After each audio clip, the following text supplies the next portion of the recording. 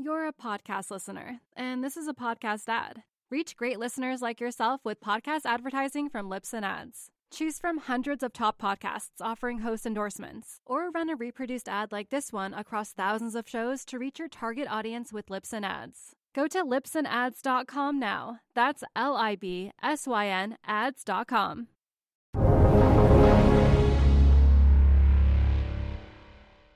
Welcome to the Real Vision Daily Briefing. It's Wednesday, January 19, 2022. I'm Ash Bennington, joined shortly by Darius Dale. But first, here's what's happening. It looks like NASDAQ is officially into correction territory. This is the NASDAQ Composite closing out the day at 14,340, off the high of 16,057 on 19 November 2021. Lots happening against a backdrop of inflation and rising rates. We've got the perfect guest with us today to discuss it, Darius Dale. Darius, it's been a minute. It's macro time. It's Darius Dale time. What's going on, man? It's been too long, mate. I've been told that if I present the show in an English accent, I'll sound smarter. We're not supposed to mention it, though. We should just roll with it. So, Darius, listen, I know that it's always hard for people who love watching markets, right? This is experiencing people who are U.S. equity investors experiencing some pain here, but there's something going on here in markets. It's obviously an exciting time to be doing what you do on the macro side. Tell us, how are you thinking about this, the broad context of what's happening right now? Yeah, I think that great question. It's great to be back. Appreciate everyone for joining and tuning in.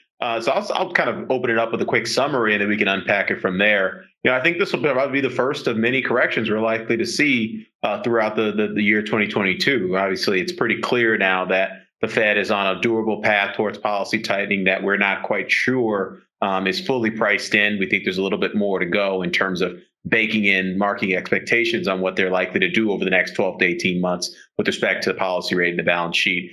And then with respect to kind of the near-term trajectory, I've talked about this on the program over the last couple of months, but 2022 is going to be a year of normalization. It's going to be a year of normalization and growth. And the real key question is, how fast does growth slow and normalize back towards its trend? If it happens all at once, it happens all, kind of in 2022, we're going to have a lot more and a lot deeper corrections. We're also going to see a normalization in inflation. The speed with which inflation normalizes will have a direct impact on policy tightening because, again, the Fed is a levels-oriented institution. Markets tend to focus on the rate of change, but the Fed will react to the level of inflation at various intervals throughout the year. And then thirdly, the normalization of monetary and fiscal policy. And I would argue as a function of those two processes, we're likely to see normalization in asset market valuations, particularly in the sectors of the market, namely high beta risk assets that have enjoyed a really, really good run on the back, kind of on the tailwinds of sort of record growth accelerations, inflation accelerations, obviously record nominal growth or, near record nominal growth, and obviously some very aggressive monetary and fiscal easing. So we can unpack any of that. Happy to go deeper. Well, there's a lot to unpack there. That's a very comprehensive view of what's happening. Obviously, some normalization, or at least more trending toward mean reversion, I guess you could say, on some of the rates that you've mentioned. Also, the Fed policy action. Let's specifically talk to something you brought up, because you have a great chart today in your research note. U.S. inflation, two charts actually: U.S. inflation secular view and U.S. inflation cyclical view. Talking precisely to that point, unpack what you're seeing here as you see this rate looking like it's mean reverting, at least on these charts. Yeah, absolutely. So those charts contain the CPI chart contains our kind of the time series of inflation on the U.S. basis, and then we sort of project. We show our two different models that we project inflation, and kind of there's a couple key takeaways. One, we're sort of traversing the peak in inflation, and I don't think we're particularly alone in making that view. That a lot of economists sort of share that view. One thing I think is important to note in that chart is if you look at our forecast, we're running two separate models with a stationary mean reversion model, and then there's our nowcast model, and one's more of a autoregressive framework. And that autoregressive framework, which is based on mean reversion on previous cycles, takes you to a level of inflation, and it's the same with growth, a level of inflation that's significantly below consensus, significantly below consensus for growth in particular. But if you if you run the same process with the nowcast features, you actually get a much more sticky level of inflation. So that you could argue that if you train the model, what that really means is if you're training the model based on what's happening in the pandemic, you're going to have a higher level of inflation throughout 2022. And if you train the model based on what's happened in previous cycles, you're likely to decay and decelerate for much more substantially throughout this year. So that obviously has policy implications. But when you put up that chart for growth, GDP, it's the same dynamic, but I would argue it's even more disparate. And so the kind of, I think the key takeaway from all this is if we get a sharper than expected normalization in inflation, we're likely to see the Fed back off on monetary tightening at some point this year. But I don't think that's the bullish panacea that investors want, because that also likely coincide with a sharper than expected deceleration in growth, which is a very, very big sort of headwind for asset markets, and something I think could come into question kind of in the middle of this year. Yeah. Talk to what you see happening right now in terms of growth here in the U.S. Obviously, a critical driver of what's happening in equity markets and more broadly in asset markets. What do you see happening there? In terms of the growth value dynamic? Well, we can talk about that as well, which is an interesting point. Give us a sense of what you think about in terms of the relationship of growth to earnings, growth to valuations. Yeah, no, that's a great point. So, we also going to see the normalization again is a theme. Next time I come here, I'm going to have a sweatshirt that says normalization, hashtag normalization, but we're going to see normalization in earnings. And I think the biggest normalization in earnings doesn't have anything to do with the growth rate, because everyone knows that earnings growth are likely to come down, and we're likely to see more margin pressure than we've seen thus far in the pandemic. Margins are at an all-time high for the S&P, so they have nowhere to go but down in that regard. And the speed of the growth normalization process will really dictate that. But when you talk about normalization on earnings, in my perspective, the one thing that I'm noting thus far throughout Q4 earnings season, 43 of the 500 S&P companies have reported, and we're actually seeing a continued decay in the beat rate of both sales and earnings. We're pretty low in both in terms of the Q3 earnings season, and part of that was sort of chalked up to Delta and things of that nature. But what that's really telling me is that the market is really losing its ability to sort of save the day with microeconomic fundamentals. And when you lose the ability to save the day with microeconomic fundamentals, that puts the more onus on macroeconomic developments, change in growth, change in inflation, change in policy settings, to be the real key driver of asset markets. And very clearly, and from our perspective, all those sort of major drivers, growth, inflation, and policy being the kind of principal components there, are all moving in the wrong direction. So markets are likely to continue to have a tough time this year. I don't think this is the kind of the real big correction we expect. We think that correction is very likely to commence sometime like late Q1, maybe early to mid Q2 in terms of our growth models and what that's likely to project at that time frame. And so we do believe you can buy this dip, but the reality is we're likely to be selling that rip at some point over the matter of the next couple of months. Right. This is a crucial point, thinking about it at the tactical versus strategic level, thinking and talking about multiple time horizons, how you can be short-term bullish, but longer-term or intermediate-term bearish. Yep. Yeah. Absolutely. And this is something we talk about as well in just terms of helping, coach retail high net worth individuals, RAs type investors. Institutional folks get this a lot, but when you're constructing a portfolio, it's not supposed to just represent your general view. I'm bullish or I'm bearish, or I have this long, very long-term secular view on growth or inflation or things of that nature. It's supposed to represent a combination of views that are both laid out across durations, short, medium, long term, but are also laid out across themes, secular inflation, secular deflation. At 42 Macro, our themes are predicated on what we call our grid process, which sort of marries the rate of change of growth and inflation to produce four distinct outcomes from the perspective of asset allocation. There's Goldilocks, reflation, inflation, deflation. I'll let everyone go to our website to get more color on that. But the reality is, at any given time, in terms of how we're helping investors construct their portfolio and manage a lot of these building macro risks, it's all about understanding how those grid regime probabilities are changing in real time and making the appropriate pivots to sort of balance the portfolio in accordance with those changing probabilities. Yeah. By the way, to call back to something we were just talking about a second ago, it appeared that that for Q4 21, we saw relatively weak earnings from banks, from financial institutions. By and large, the story there seemed to be relatively strong revenue, but rising costs eating into earnings. I guess that looks a little bit like an inflation scenario, doesn't it?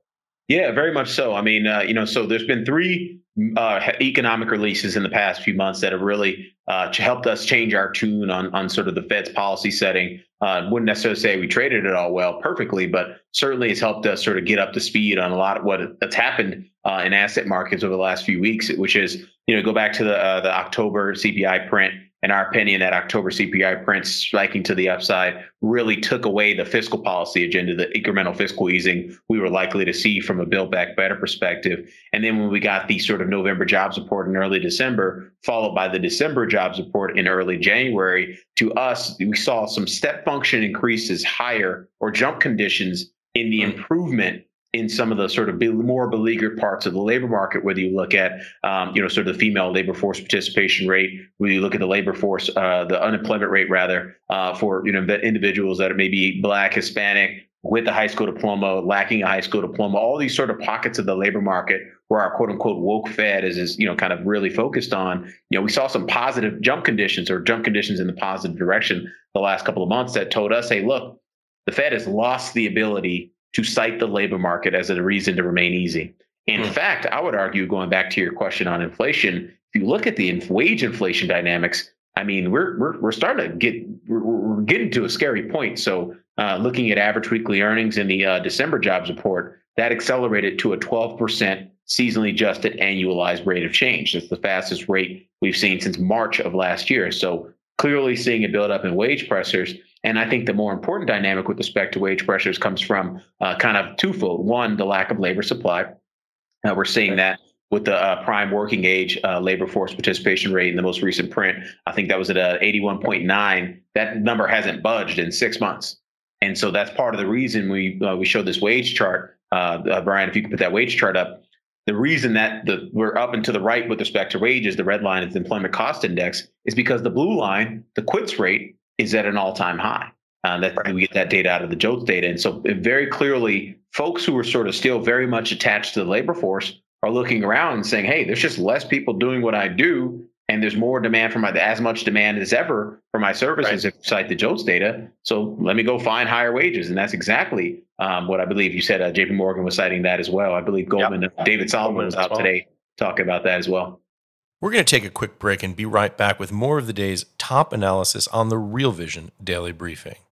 You're a podcast listener, and this is a podcast ad. Reach great listeners like yourself with podcast advertising from Libsyn Ads. Choose from hundreds of top podcasts offering host endorsements, or run a reproduced ad like this one across thousands of shows to reach your target audience with Libsyn Ads. Go to libsynads.com now. That's LIBSYN ads.com.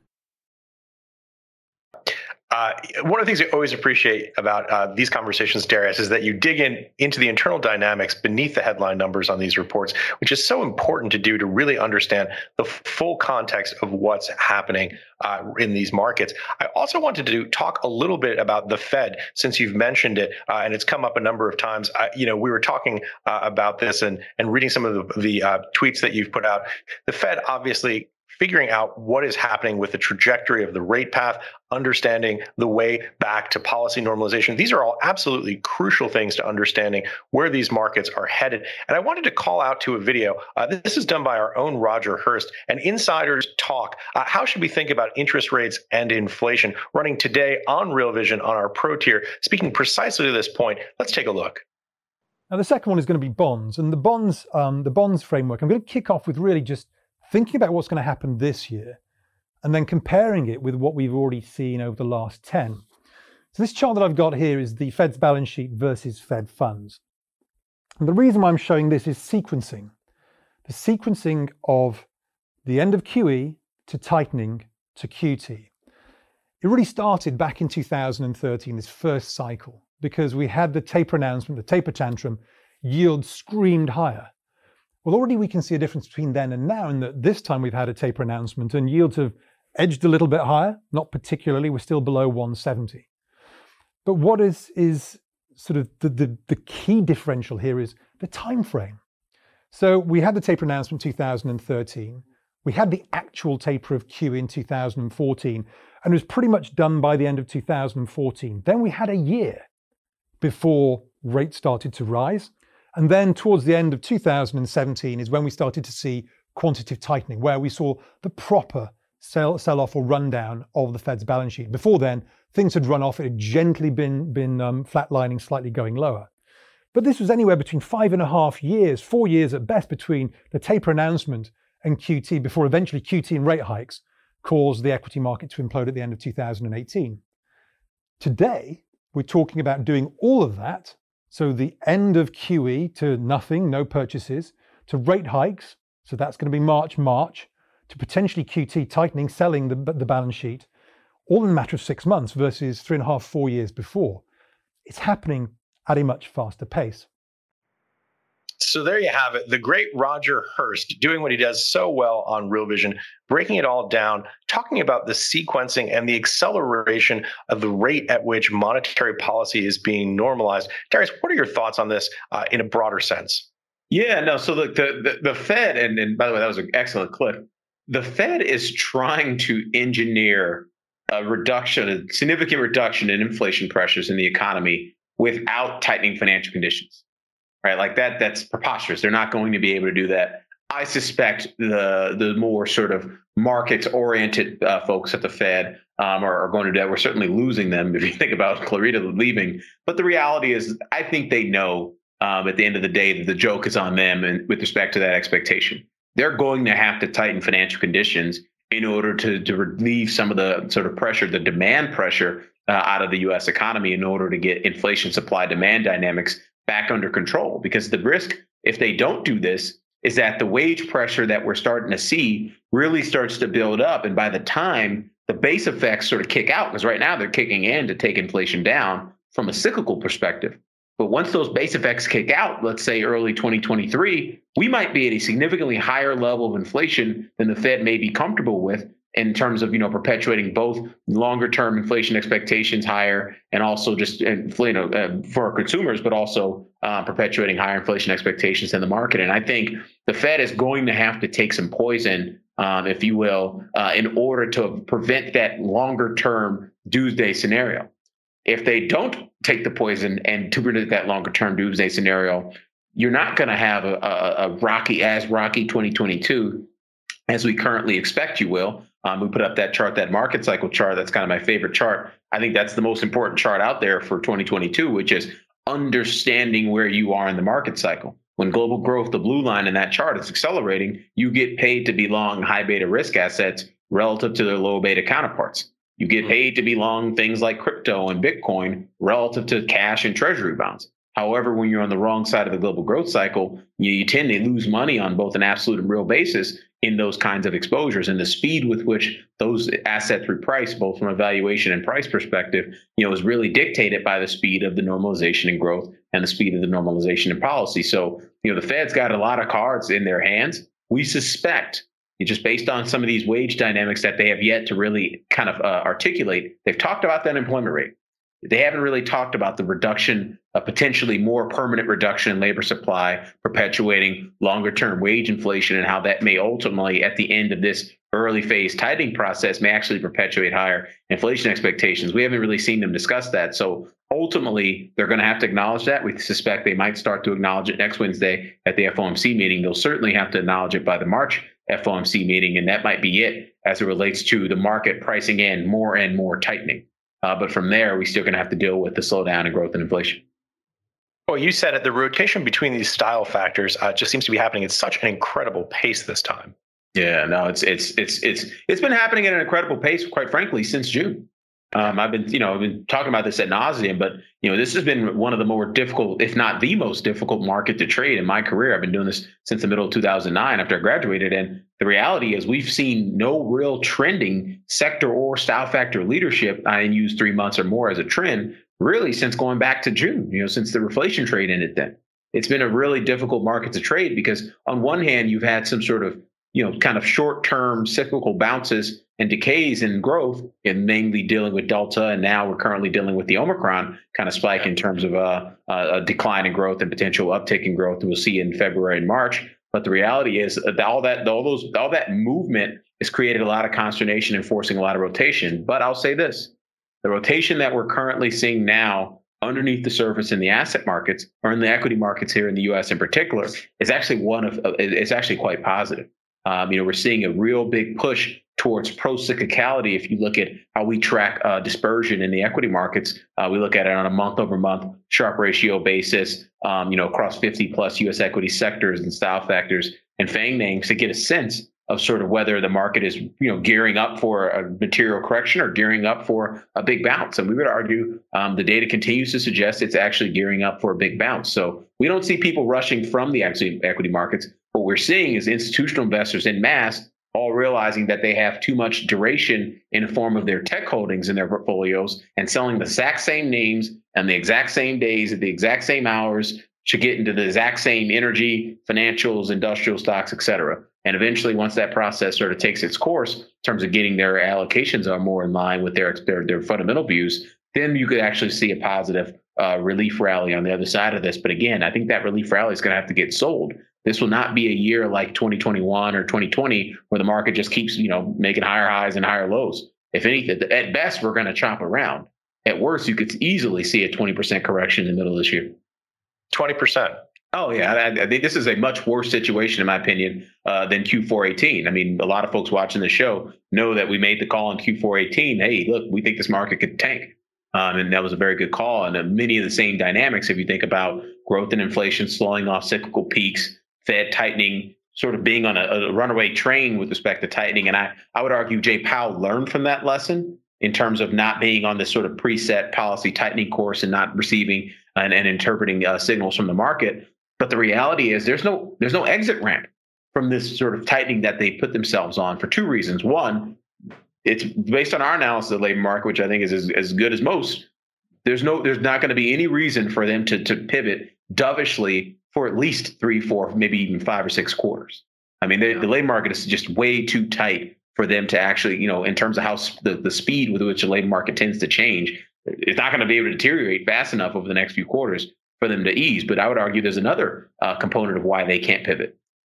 It's so much of the tightening is already priced in. If you look at Eurodollar futures curves, if you look at sort of just sell side expectations for quantitative tightening, if they don't deliver, you're going to perpetuate higher inflation expectations and to shoot yourself in the foot. So not only do they have to deliver, but they actually have to signal more in terms of actually really starting to tighten financial conditions. And we suspect by the time we get into that March meeting, they'll be kind of at the crescendo of signaling more. And that, in our opinion, could be a jump off point for some volatility in asset markets. I read an interesting line on my Bloomberg terminal this morning. It was just in a throwaway reference in a story, and it said something about how there was optimism about tightening beyond a quarter of a point. Now, think about that statement, right? That's a pretty paradoxical thing.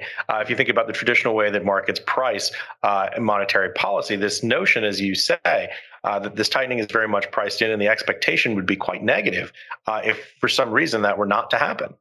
Yeah, I would argue. I mean, it might be positive at the margins for asset markets if we stop just based on recent conditions. If they start pivoting back towards dovishness, but I would argue that's probably self-defeating, because all that really means is that, hey, look, at some point someone's going to have to get in here and clean up this inflation mess. Whether, like I said, whether the Fed wants to deal with it now and suffer the sort of nearer term kind of tightening of financial conditions that needs to presage that, or they're going to have to do it later, a la Paul Volcker, kick out, what's my man's name, Arthur Burns, and replace him with Paul Volcker, and they were jacking rates up to 15.5%. Again, that's not a likely scenario. I think they're serious about dealing with the inflation pressure, if only because of the composition of the Fed's board has changed in a direction of more hawks, people who've been calling out the buildup of inflation pressures, going back to early part of last year. I haven't heard the name Arthur Burns in some time.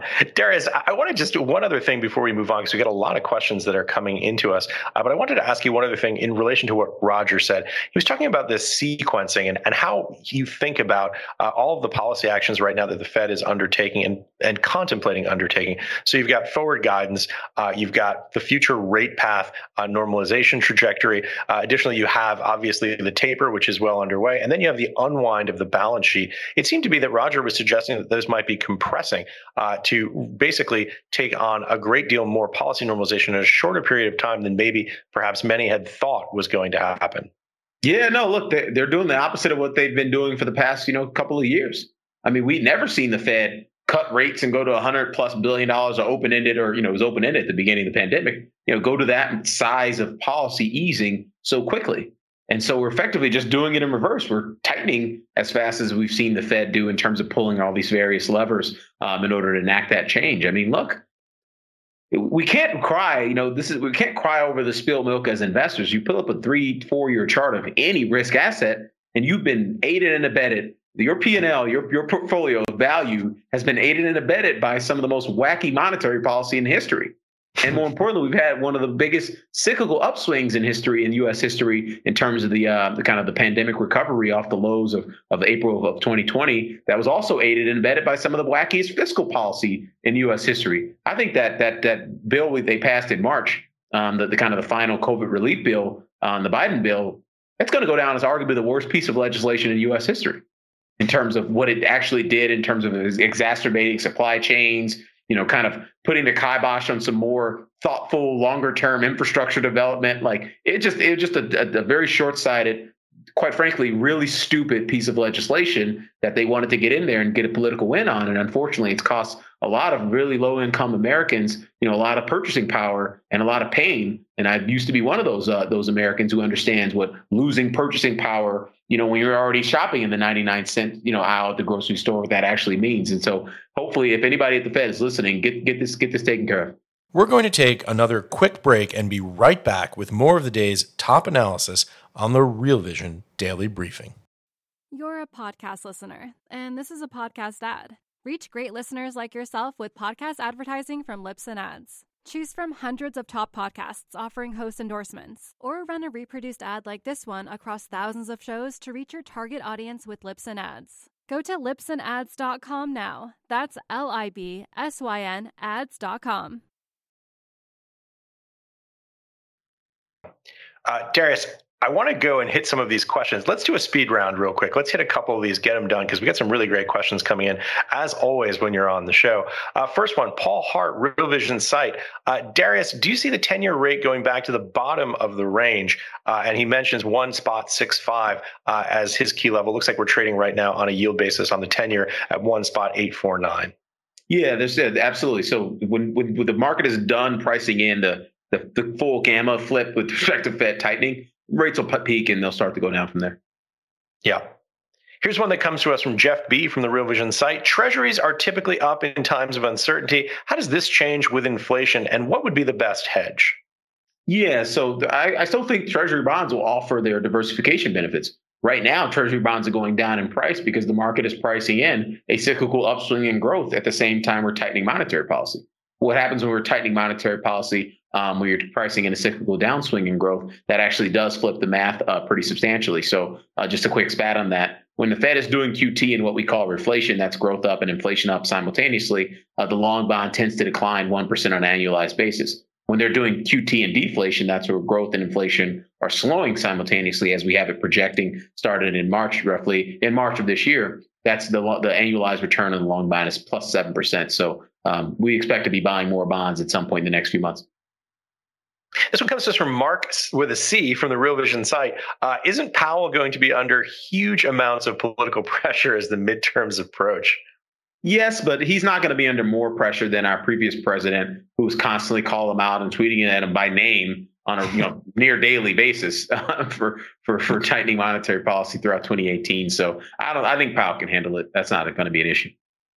And finally, this one comes to us from Bilawal Ahmed from YouTube. Do you see tech earnings will turn around on the NASDAQ, perhaps starting next week? Yeah, they could. I mean, I think that if we see the cyclical bounce that I would expect, maybe we bottom next Monday, Tuesday after OPEX, or bottom on next Wednesday's Fed catalyst, who knows? I do expect to see a local low made next week that we can recover from. And one of the dynamics that'll be sort of supportive, if you talk about the narrative that'll build as the price is changing, because the narrative chases price. Price doesn't chase the narrative. The narrative chases price.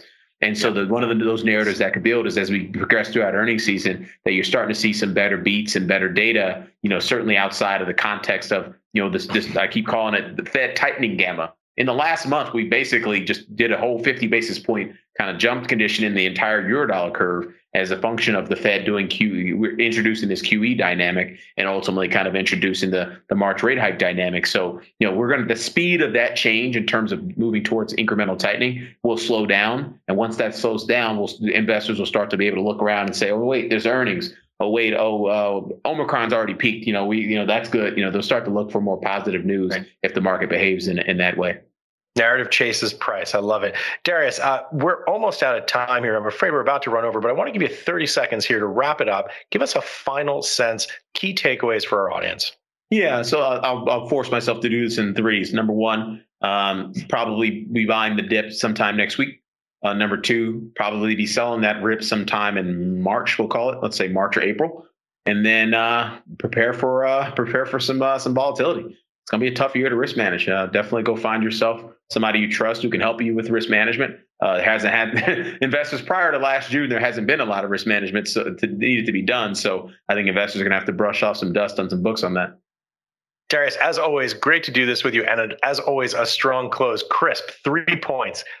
Thanks again for watching Real Vision Daily Briefing, everyone. Maggie will be back tomorrow with Tony Greer. As always, the conversation continues on the exchange.